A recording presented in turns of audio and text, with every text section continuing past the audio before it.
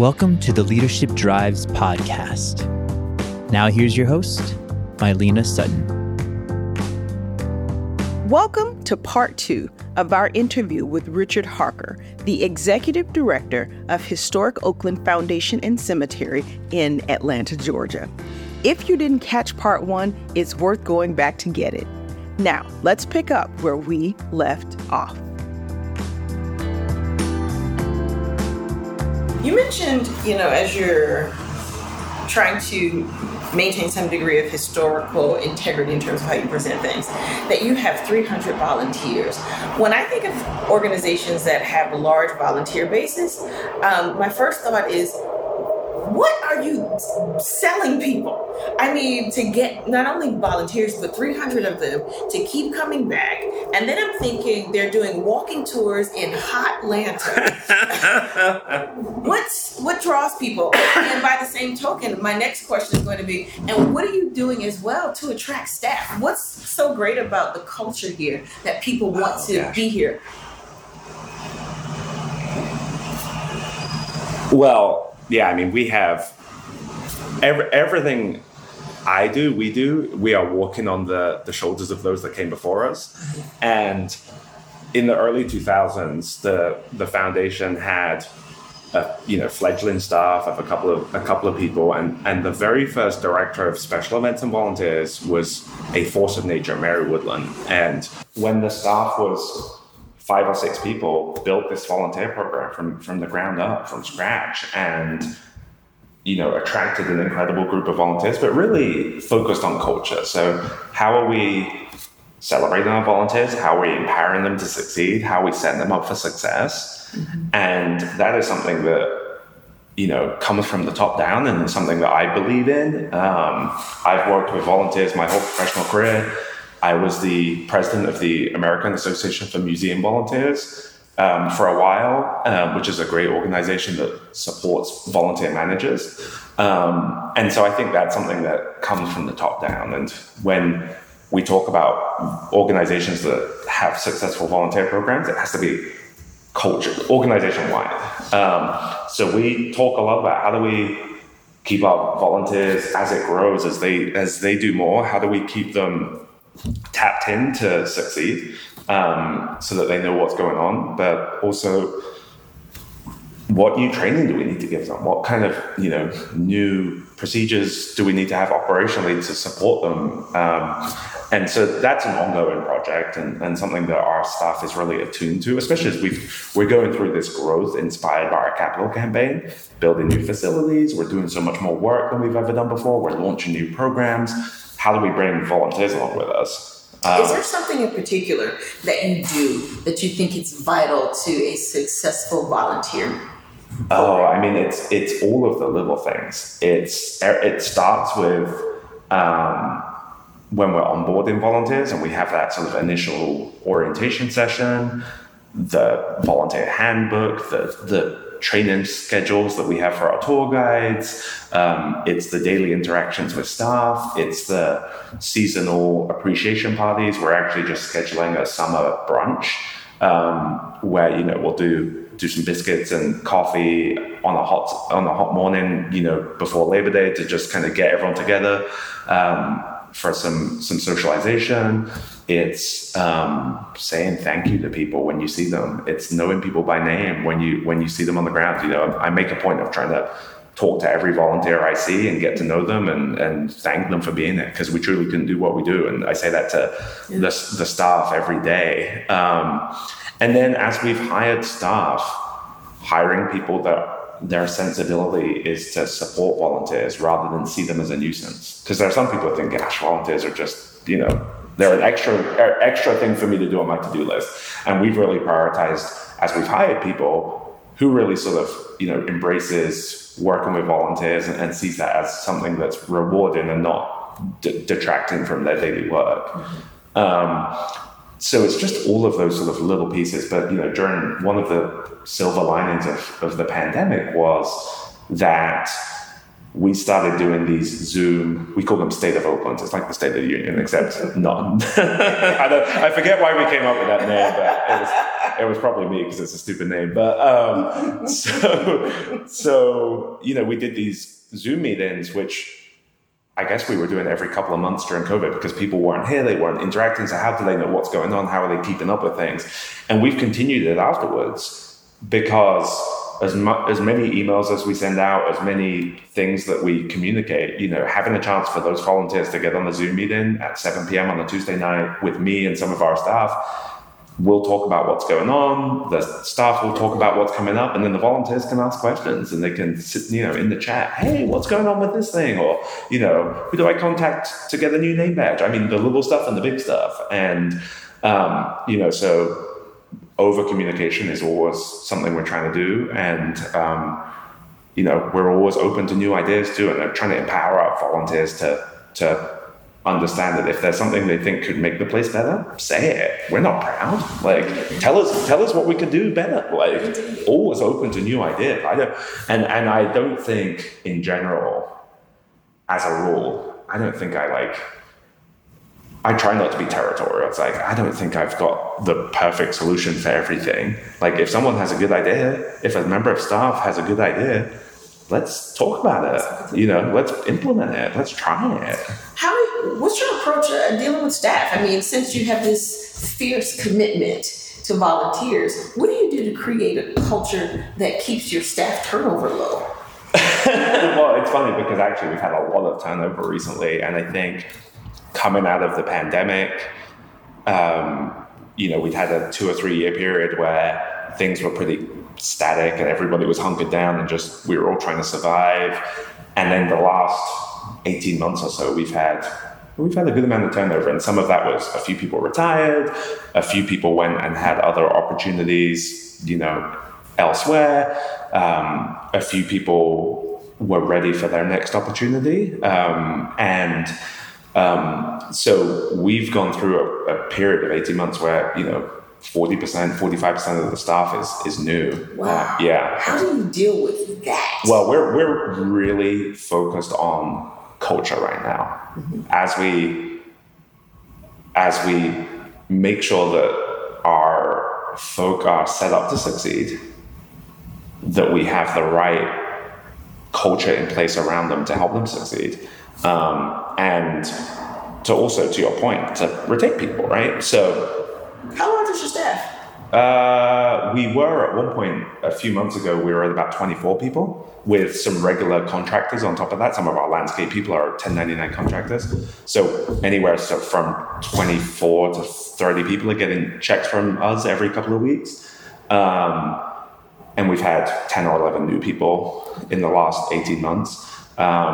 And that's part of our growth, and we knew that as we reached this moment in the campaign where we had the facilities, where we were doing more, there were some people who came to Oakland 6 or 7 years ago who were right for Oakland at that moment in time. And we've just gone through this radical period of growth. Mm-hmm. And that would mean that there would be some people that would leave, and we would hire new people to kind of come in and help take the organization forward. But it's I talk with my senior team. We meet every Monday morning, and we dedicate a portion of that conversation to talking about culture every single week, whether it's pulse surveys, whether it's compensation and benefits. We just updated our family leave policy. It's building an environment that is supporting people and helping them succeed. And I really think of my role as how does everyone can I get everybody the resources they need to succeed, and then putting them in the position to succeed. And we launched a culture document across the organization early this year. I guess it was March, maybe, February, March. And it outlines what our expectations are, because you can say it until you're blue in the face, but you want to write it down because it holds everybody to account, myself included. But it also talks about what are some of our best practices. Don't email after hours. And if you get an email after hours, there's no obligation to respond until the next morning. When you go on vacation, turn your out of office on and assign somebody else to receive, important emails. And some of these are sort of basic things, but crystallizing them also holds us to account. I think you're right that some of these things are basic. I tend to think much of leadership is basic in theory. It's the application that screws us up. It's getting people to actually do the things. You talk about time when you're out of office. I can't tell you how many leaders I talk to who say, I want to make sure we have this culture that respects balance. But you send emails at 5 a.m. whenever you're up. And then they say things like, there's no expectation that you will respond. And I believe because of the power differential with staff members, you can say that, but I still think people experience a certain amount of pull, a certain amount of pressure to do it. So to your point, when you start thinking about what does that culture mean, really getting clear on what does it mean and how do we make it real, that's tough. It is, and it requires constant attention, and it requires constant intention as well. I mean, it's one of those things where, when you talk about things and it sort of becomes the joke, the schedule send. Mm-hmm. So now after hours, if you're going to send an email and it isn't urgent, schedule send so that it arrives the next morning at 8:30 a.m. Mm-hmm. Exactly.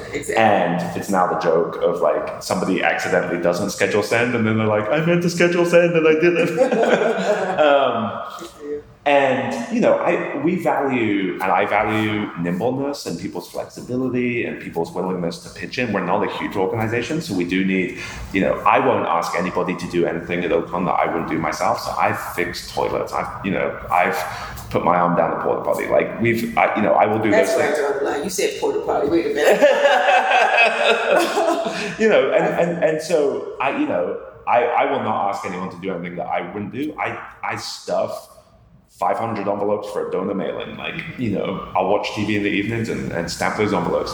So how do you balance nimbleness and flexibility and asking people to, go above and beyond and really sort of put their heart into it with also respecting work-life balance, knowing that this is not Grady Hospital, right? We're not dealing with, most of the time we're not dealing with acute situations. So how do we respect that?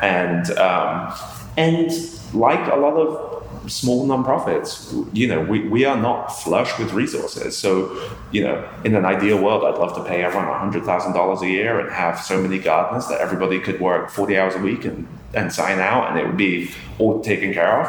And that isn't our reality. And sometimes people, when there's been a heavy rain and the grass is growing, have to work that little bit harder. So how do we then as an organization take that into account? How do we respond to that? How do we, give people extra time off where we can? It's a work in progress. When you were seeing people leave over the last 18 months or so, I don't know if you did focus groups, exit interviews. Yeah, we did. What were some of the reasons, other than just, life, I wanted to do something new? Did anybody give you any sort of feedback about the culture that you found to be worth implementing or taking very seriously? Yeah, I mean, we always do exit interviews. That's a standard part of our practice. And, we had one of our director of special events, her husband got a 6-figure job in North Carolina and they moved, and I'm happy for them. I was sad to lose her. She was a great colleague. But that's what's good for her family. And she actually just texted me the other day to say that they're pregnant, and I'm excited for them. There were, other folk who admitted in their exit interviews that Oakland, the foundation, needed to grow. It was growing, but they were having a hard time with the growth. And that's something that I pay a lot of attention to, which is, I think when you're in leadership, sometimes you can kind of have you're looking at the North Star the whole time. You're always looking at how are we getting from A to B. And sometimes it's easy to forget about what's the journey from A to B look like for people. And that's where I spend a lot of time talking to the senior team about, how do we make sure everyone's set up to succeed? And also, as we hire new people, as we bring new people into the organization, how we hire it for culture. And we've talked a lot about that in the last 18 months. We want to make sure we have the right people aligned with our values and our objectives there. Wow. I am preparing for a speaking engagement in a few weeks. And one of the challenges that the organization is facing, they're similarly sized, is not just hiring for culture, but their issue is persistent turnover and getting really clear about about what's causing them to have what I'm calling like that revolving door effect. Yeah, and I don't think we've had that. Yeah. I think what we've gone through, and what happens often is that you don't realize you're going through something until you're 80% of the way through, and you're like, oh, this is where we are, which is we reached a moment in our organizational life cycle where we were making the next jump. And before I came in 2014, the organization went from 5 or 6 people to 12 or 13 people, and it was a big jump. And I've heard those stories. Now we're going from that type of an organization to a much more professional, larger organization, and we're building the facilities to accompany that. And so what I've really come to understand the last 18 months as is not a revolving door, but it's kind of, this is our human capital campaign. We've been investing in our facilities through the actual capital campaign, and now we're investing in our people, and that also includes, better benefits, better healthcare packages, a more generous family leave policy. It's systems and structures that make people's lives more efficient and effective, and trying to root out the inefficiencies that drive people crazy on the daily. Yeah, I think it's just that the systems and structures, when you're about the size you are, if you haven't been paying attention to systems and structures up until this point, when you hit about that 20 employee mark, whether you've been paying attention or not, it's the demand that you do. And the problems get increasingly more difficult and more entrenched if you don't. That's right. And it's that constant attention that you have to give them. Yeah. When you think about some of the decisions you've made up until this point in terms of building the team, can you point to a decision that you thought, you know what, if I had to do it over, I would not do that again? Oh, there's plenty of those.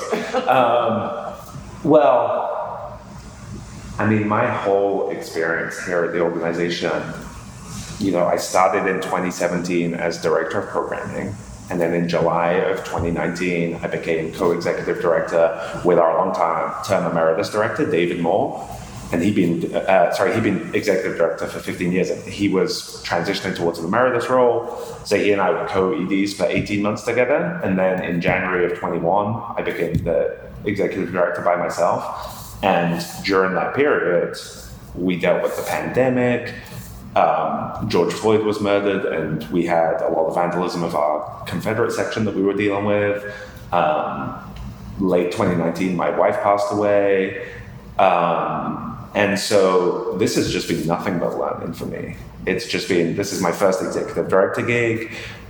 I thought I knew how to lead, and I've just constantly been learning. And I think every experience, even if I would do the same thing again, has been a learning experience, whether it's affirming something I thought I knew that I now actually know in practice, or whether it's I would do it differently again. Certainly, our focus on culture is something that it probably needed to happen 2 years ago. I'm not sure we were ready or able to have those conversations 2 years ago. But I think one of the other pieces that I've learned, and I felt like I've learned a little more courage as a leader in the last 12 or 18 months, is not being afraid of accountability. And what I mean by that is, as we talk about culture, we need to hold people to account, myself included. So if someone's not working at the standard or behaving at the standard that we want as an organization, we're going to call that out. We're going to work with that person, but we're going to call them out, which maybe we wouldn't have done 4 or 5 years ago, and and that makes for sometimes uncomfortable conversations. But we need to practice what we preach, and as an organization, but I think generally, I feel like I'm learning every day. It's, what is written in the leadership books is not what's happening in practice on the ground day to day when you're dealing with people's emotions and personalities. Absolutely, absolutely. Speaking of, since you mentioned leadership books, where do you go for your own professional development? I'm a researcher. I'm a reader. I try to, just whether it's journals, magazines, books, just try to consume everything out there. Even if I disagree with it, I want to, try to have a well-rounded perspective. I have a mentor who I've known for a long time, who has been in the field for decades and has been the ED of 3 or 4 different museums, who I try to connect with regularly. And I think just being open to learning constantly, and I think I say this all the time, and I truly believe this, which is I don't ever think I'm the smartest person in the room, and actually the staff around me, they're the experts. So what can I learn from them? What can they teach me, and how can I support them?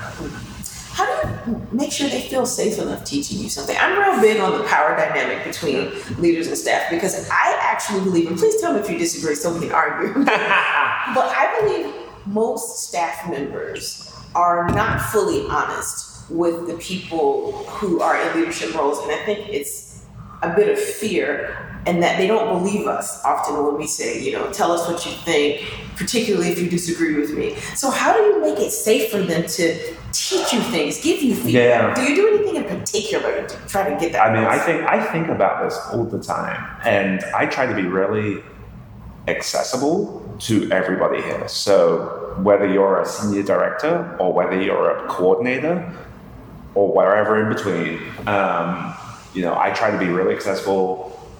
But to your point, which is, if you're making, $19 an hour at the coordinator level, and there's 2 or 3 people between me and them on the org chart, are they going to really tell me what they think? And it's something I'm working on all the time. And I'd love to hear from you about what you've heard that works, because I think this is something we can do more of. I think fundamentally, above everything, is sort of being consistent and earning people's trust, which is, if I say I'm going to do something, I'm going to do it. So, somebody said, we need to make $15 an hour our minimum wage, which I agreed with, and so we did it. And then being able to go back to that person and say, look what we just did. Thanks for the great idea. I agreed with you. We made it happen. And trying to be the same person every day, and so that they know who I am and what my reaction is going to be. That I'm not going to blow up and be volatile if they say something that I disagree with. That I try to practice active listening at all times. And I'm not perfect, and I think there's a lot of room for growth. And there was an incident recently with our gardeners where I went, and they have a Wednesday team lunch together, and I went and joined them, and the moment I walked in the room, the atmosphere changed. And I could be out on the ground talking to any of them individually, having a good time, getting to know them, asking about their families, or talking about work at Oakland. But in that room with that group of people, it was like, ooh, the headmasters walked in. and I've really been thinking a lot about it, because, I'm like, what's the gap there, right? And it's the power differential, it's the power dynamic. And so how do I also empower my senior directors to support their staff and advocate for their staff, but also advocate for the organization? Because they may be much more confident, talking to one of the directors or senior directors than they might be to me. And then so that for my senior team, they know that they can throw out an idea, or we can talk through an issue, and there'll be no judgment or ugliness or whatever. But it's a constant constant practice, and especially as we've had so many new people joining the team, you have to sort of start from scratch with everybody in terms of building trust and helping them understand that I am here to support them and not police them or monitor them or admonish them. Good deal. In terms of conflict on your team, do you have a particular tender spot in the area where your staff members tend to have some challenges around conflict? How do you mean? I'll tell you frankly, a couple of things I'm thinking about. In a lot of the organizations that I deal with that are larger, that I'm seeing increases in unionization. Mm-hmm. They seem to have sticking points where no matter what the particular incident is, it always revolves around a couple of key issues. For instance, one organization that I'm working with right now, they have a director in a particular department who the employees thinks that she's condescending and her tone. So there's always a grievance about how she talks to people. On the other hand, they often complain that the way discipline is meted out when people make mistakes is either too harsh or inconsistent. So do you have any particular areas where these are challenges that are really issues for the staff? And if so, how are you dealing with it? Well, I think your point about consistency is, as we think about accountability, as we think about consistency, writing it down. Mm-hmm. So that culture document, it's a living document. It can be added to. Okay. People can contribute to it, but it's there in writing, and it applies to me in the same way that it applies. So that document is open for your entire staff to contribute to? That's right. How did you come up with that idea? Let's talk about that. That sounds really cool. And I can share it with you as well. I forget what the origin was, except I was talking to a lot of, colleagues and friends who work in different industries and different businesses. As, I think about work all the time, as probably most executive directors do, and was thinking a lot about these culture questions. And somebody somewhere said, oh yeah, at our organization, we have this culture document and it's open source, it's a living document. And so we created I took that idea, love it when someone else has a good idea that we can borrow from, and made it our own. One of my growth opportunities is I'm such a doer. I want to do. I want to solve problems. I'm a type A personality that wants to go into a room and fix things. How do I create space for others to do?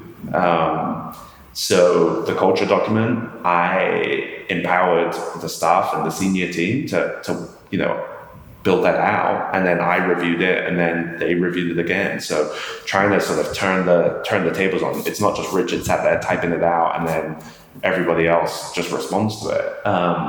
We're working on an inclusion statement as an organization, and I asked the senior team to draft it, and then we shared it with the staff. The staff gave feedback, and now the senior team is redrafting it. And I've looked at it along the way, and I've made some tweaks and edits, but I'm trying to make this everybody's document. This is what Richard wants. And that's my learning, because I want to go into a room and solve a problem and feel good about that.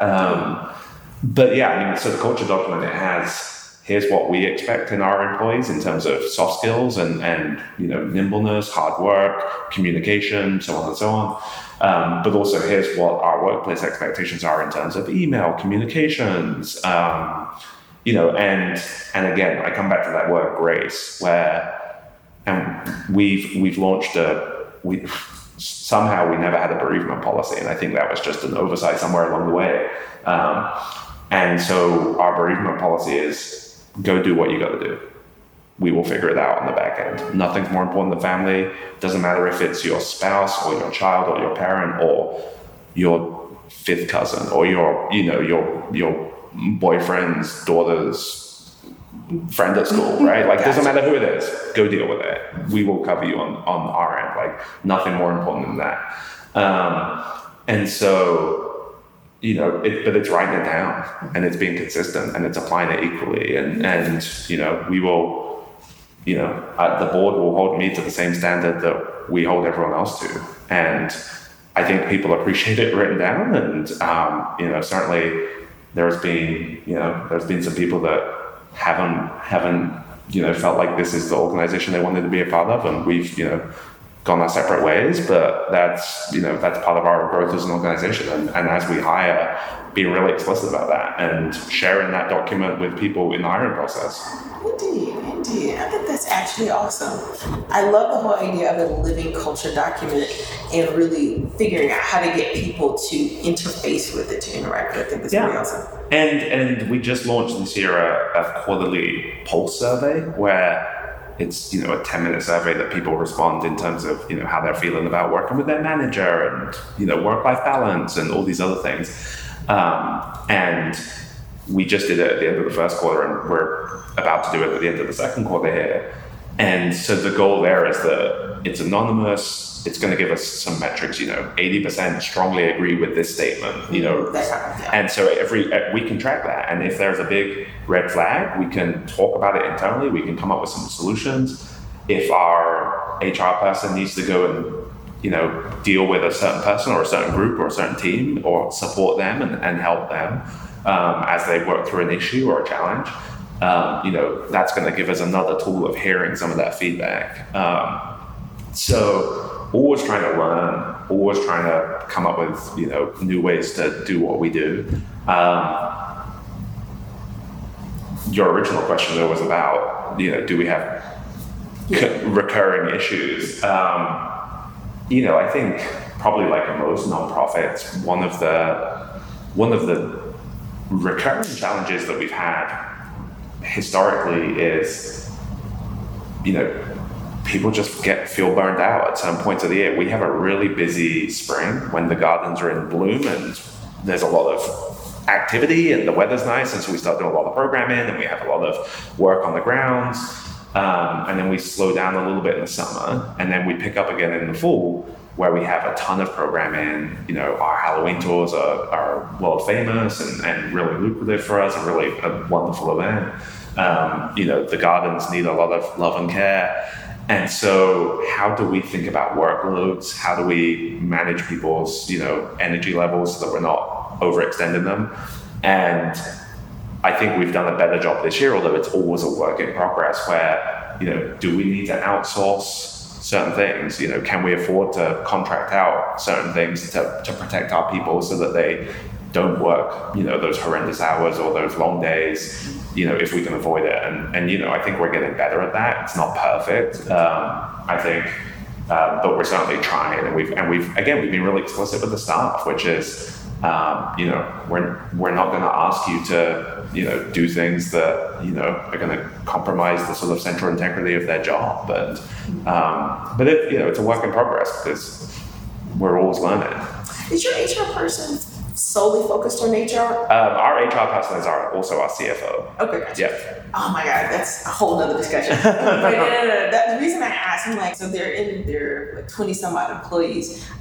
It would have been really uncommon for you to say you had a full-time HR person. Then I was going to be jealous and talk about that. I wish. And actually, Emily, our CFO HR person, started in February, and that's the first time that we've had someone in an HR role other than me as the executive director, and it always made me feel uncomfortable being the HR person and also being the boss. And we've always had board members who have HR backgrounds. We have a pro bono attorney who does employment law who represents us if we have any kind of legal things we need to work through. So we have other tools at our disposal. But yeah, Emily is the first person who isn't the executive director, who is the HR person, and that's really been an asset. And I think the staff is having to learn to adjust to that dynamic and working and seeing her as an ally and a tool. But that's how we think of her, and that's how she thinks of her role, is to support the staff. Indeed. Now, a job like this can be totally just consuming. What kind of hobbies do you have? What do you do to get away from this place? What are hobbies? Yeah, I mean, it's, the nature of the job is it's a lot. And, I was thinking this morning about how the day after Christmas, Boxing Day, one of my board members called me to make sure I had done something about a matching gift for their Coke stock or something. And I didn't answer the phone. I let it go to voicemail, but that's the job, right? Like, you're on vacation. And I remember I was at the beach a couple of years ago and was stood at a Starbucks with my son in a stroller sleeping, talking to a donor about a 6-figure gift. And that's unfortunately the job sometimes. I do have a young child who is full of life and energy. He's almost 4. And so, when I'm with him, I'm a single parent of him. And so I put my phone away. It's all about him, and trying to have that balance and trying to sort of, keep that family time and spend time with friends and, the things that really fill me up. I'm not, the work-life thing is not my strength. And that's something I'm always working on. I'm about to go on vacation next week. And again, COVID was a challenge for that. We were all trapped at home. We couldn't do the things we wanted to do. It was my first ever executive director job, and everything felt like the biggest, most urgent problem in the world, where now with 3 or 4 years experience, I've learned that some things are less important than others, or it's okay to give that to someone else to deal with. So I've learned a lot, but that is not my strength. And, I love this place. I love the work. I'm all in. I want the organization to succeed. I take pride in my job, and so want to do it well. But spending time with my son, my family, projects around the house, that always restores me and takes me away from work. And wrangling an almost 4-year-old is always something that gives you perspective. Do you think being a parent has changed how you lead? I do. It's a great question. I do. I was an obnoxious 20-year-old, 25-year-old. I mean, weren't we all? I'm glad you know this. No, I was one of those people who, when I started out working in my mid-20s, was frustrated that not everybody was, all in all the time. And, how can people have boundaries? Work's the most important thing. This was obnoxious me. And I think being a parent has given me a lot of perspective.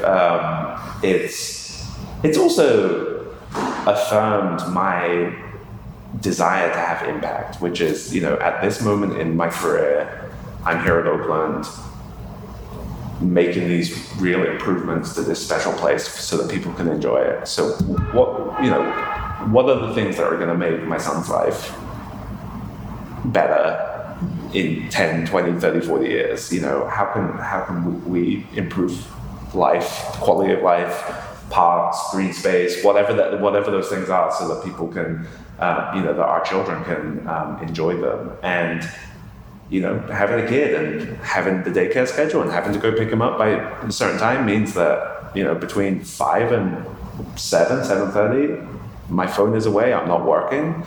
And it gives you boundaries, it forces you to have boundaries. And whereas before, before I had kids, work bled into dinner and, the rest of it. And there are nights where I'll open my computer at 7:30 and have to work a little bit after hours, but I try not to as much as possible.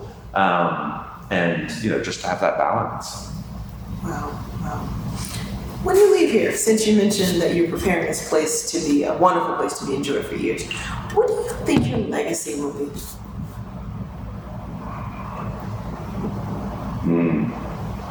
I don't know how to answer that question. Because I don't, and the reason I say it is I don't think it's about me.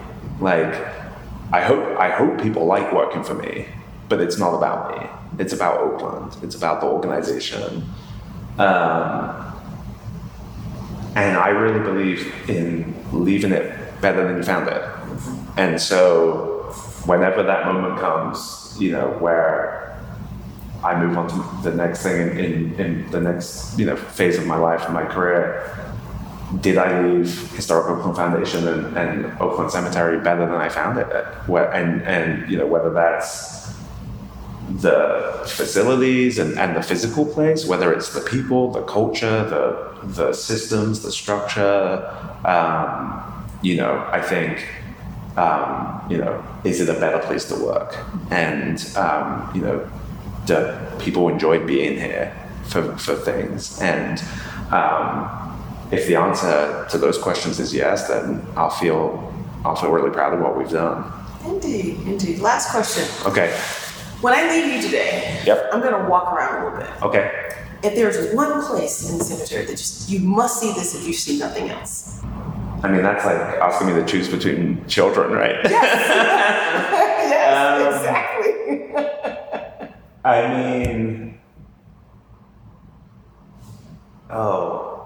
I have a favorite story of the person buried here. I have a favorite tree on the property. I have a favorite. You're one of those people when they ask a yes or no question, you're like, what if I did a little bit of this? So you can't choose. That's what you're telling me. It's called living with complexity, right? I think the thing that we've done in the last, I guess it's 12 months. This time last year, maybe 13 months, we completed the restoration of the historic African American section, which had 3.2 acres, over 12,000 people buried there. It had been historically neglected. It was lowest lying land where it was flood prone and the records were badly kept. So we did this 5-year, $600,000 restoration project that we completed last year. And we had a really beautiful ribbon cutting ceremony with the mayor and other civic leaders. And to me, what's so special about, not only have we honored that sacred land and restored it to something that it once was, but as we've uncovered those stories, in some cases, literally, we have been able to put them back into our walking tours, our events, our interpretive programming. And that's really special that we get to sort of continue that legacy in how we talk about this place. But also, just the landscape of that section of the cemetery is so different than the rest. And it's beautiful, it's peaceful. I mean, the whole place is beautiful and peaceful, but there's a real energy there that moves me. And, so that's one. But, there's a magnolia tree out here that's got these incredible limbs that sort of go upwards it defies gravity. It just, I have favorite trees I like to sit under and just think about. It's 48 acres. There's something for everybody. And we're working on a visitor guide that will launch later this year. And it has what to see if you have an hour, what to see if you have 2 hours, what to see if you have half a day, what to see if you have a full day. Awesome. And with all of the great businesses around here, people can go get lunch, come for a stroll, come for an hour, come for a day. I mean, there's something for everybody. But just walking and getting lost and sitting in the shade, it's a pretty special place. Indeed. Richard, thank you so much for your time. Oh, I'm so happy to be with you. Thank you for accepting the invitation. Oh, I'm so happy to be here. Thanks for coming home to Georgia. Indeed. This has been a great one.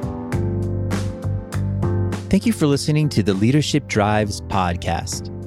If you enjoyed today's episode, please rate and subscribe, share with your family and friends, and be sure to tune in to the next episode of the Leadership Drives.